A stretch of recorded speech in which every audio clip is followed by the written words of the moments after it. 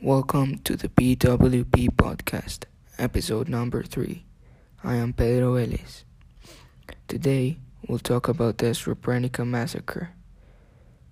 Also, we'll talk about how the UN failed to deliver and help in the safe areas of Srebrenica during 1995.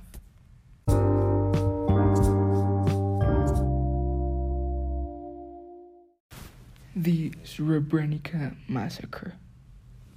During April, many of the towns in eastern Bosnia and Herzegovina were attacked.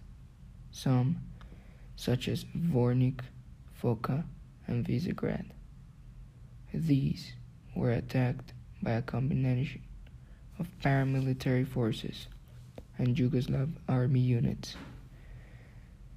The majority of the Bosniak population in this area was forced to evacuate due to high risk of another attack or even the town getting hijacked. Within 6 weeks of an offensive by the Yugoslav army, paramilitary groups and Bosnian Serb forces brought 2/3 of Bosnian territory under their control.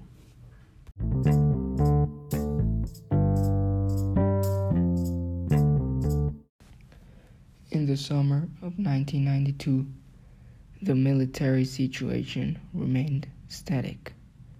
The government, army, and Bosnian Croat forces held the front lines until the end of the year. However, its power was gradually defeated in parts of eastern Bosnia and Herzegovina. In 1994, Croats and Bosniaks agreed to form a federation. The UN refused to help in the Bosnian War, but the UN Pro-4 troops did help with humanitarian aid.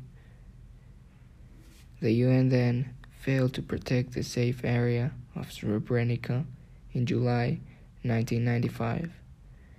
This was because Serb forces committed the massacre of more than 7,000 Bosniak men.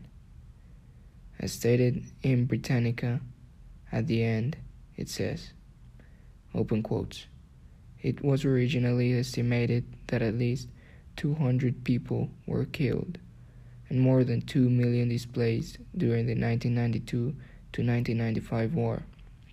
Subsequent studies, however, concluded that the death toll was actually about 100,000.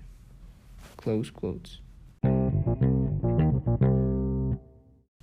Finally, in the New York Times report named UN details its failure to stop 1995's Bosnia massacre, it concludes when the Secretary General, Kofi Annan, speaks for the entire UN, saying, "The tragedy of Srebrenica will haunt our history forever." This article also detailed on the UN's perspective how they did not manage to avoid the massacre and not even deliver. However, very surprisingly, the UN did not bias towards themselves, trying to cover up for what they did, or in this case, for what they did not do. And they actually admitted completely how they lacked from security and health help in Srebrenica during the 1995's conflicts. Thank you for tuning in today's podcast from the BWP series, or Bosnian War podcast. I wish you learned something new, or just got entertained for a while. Hope you come back for the next episode. Bye.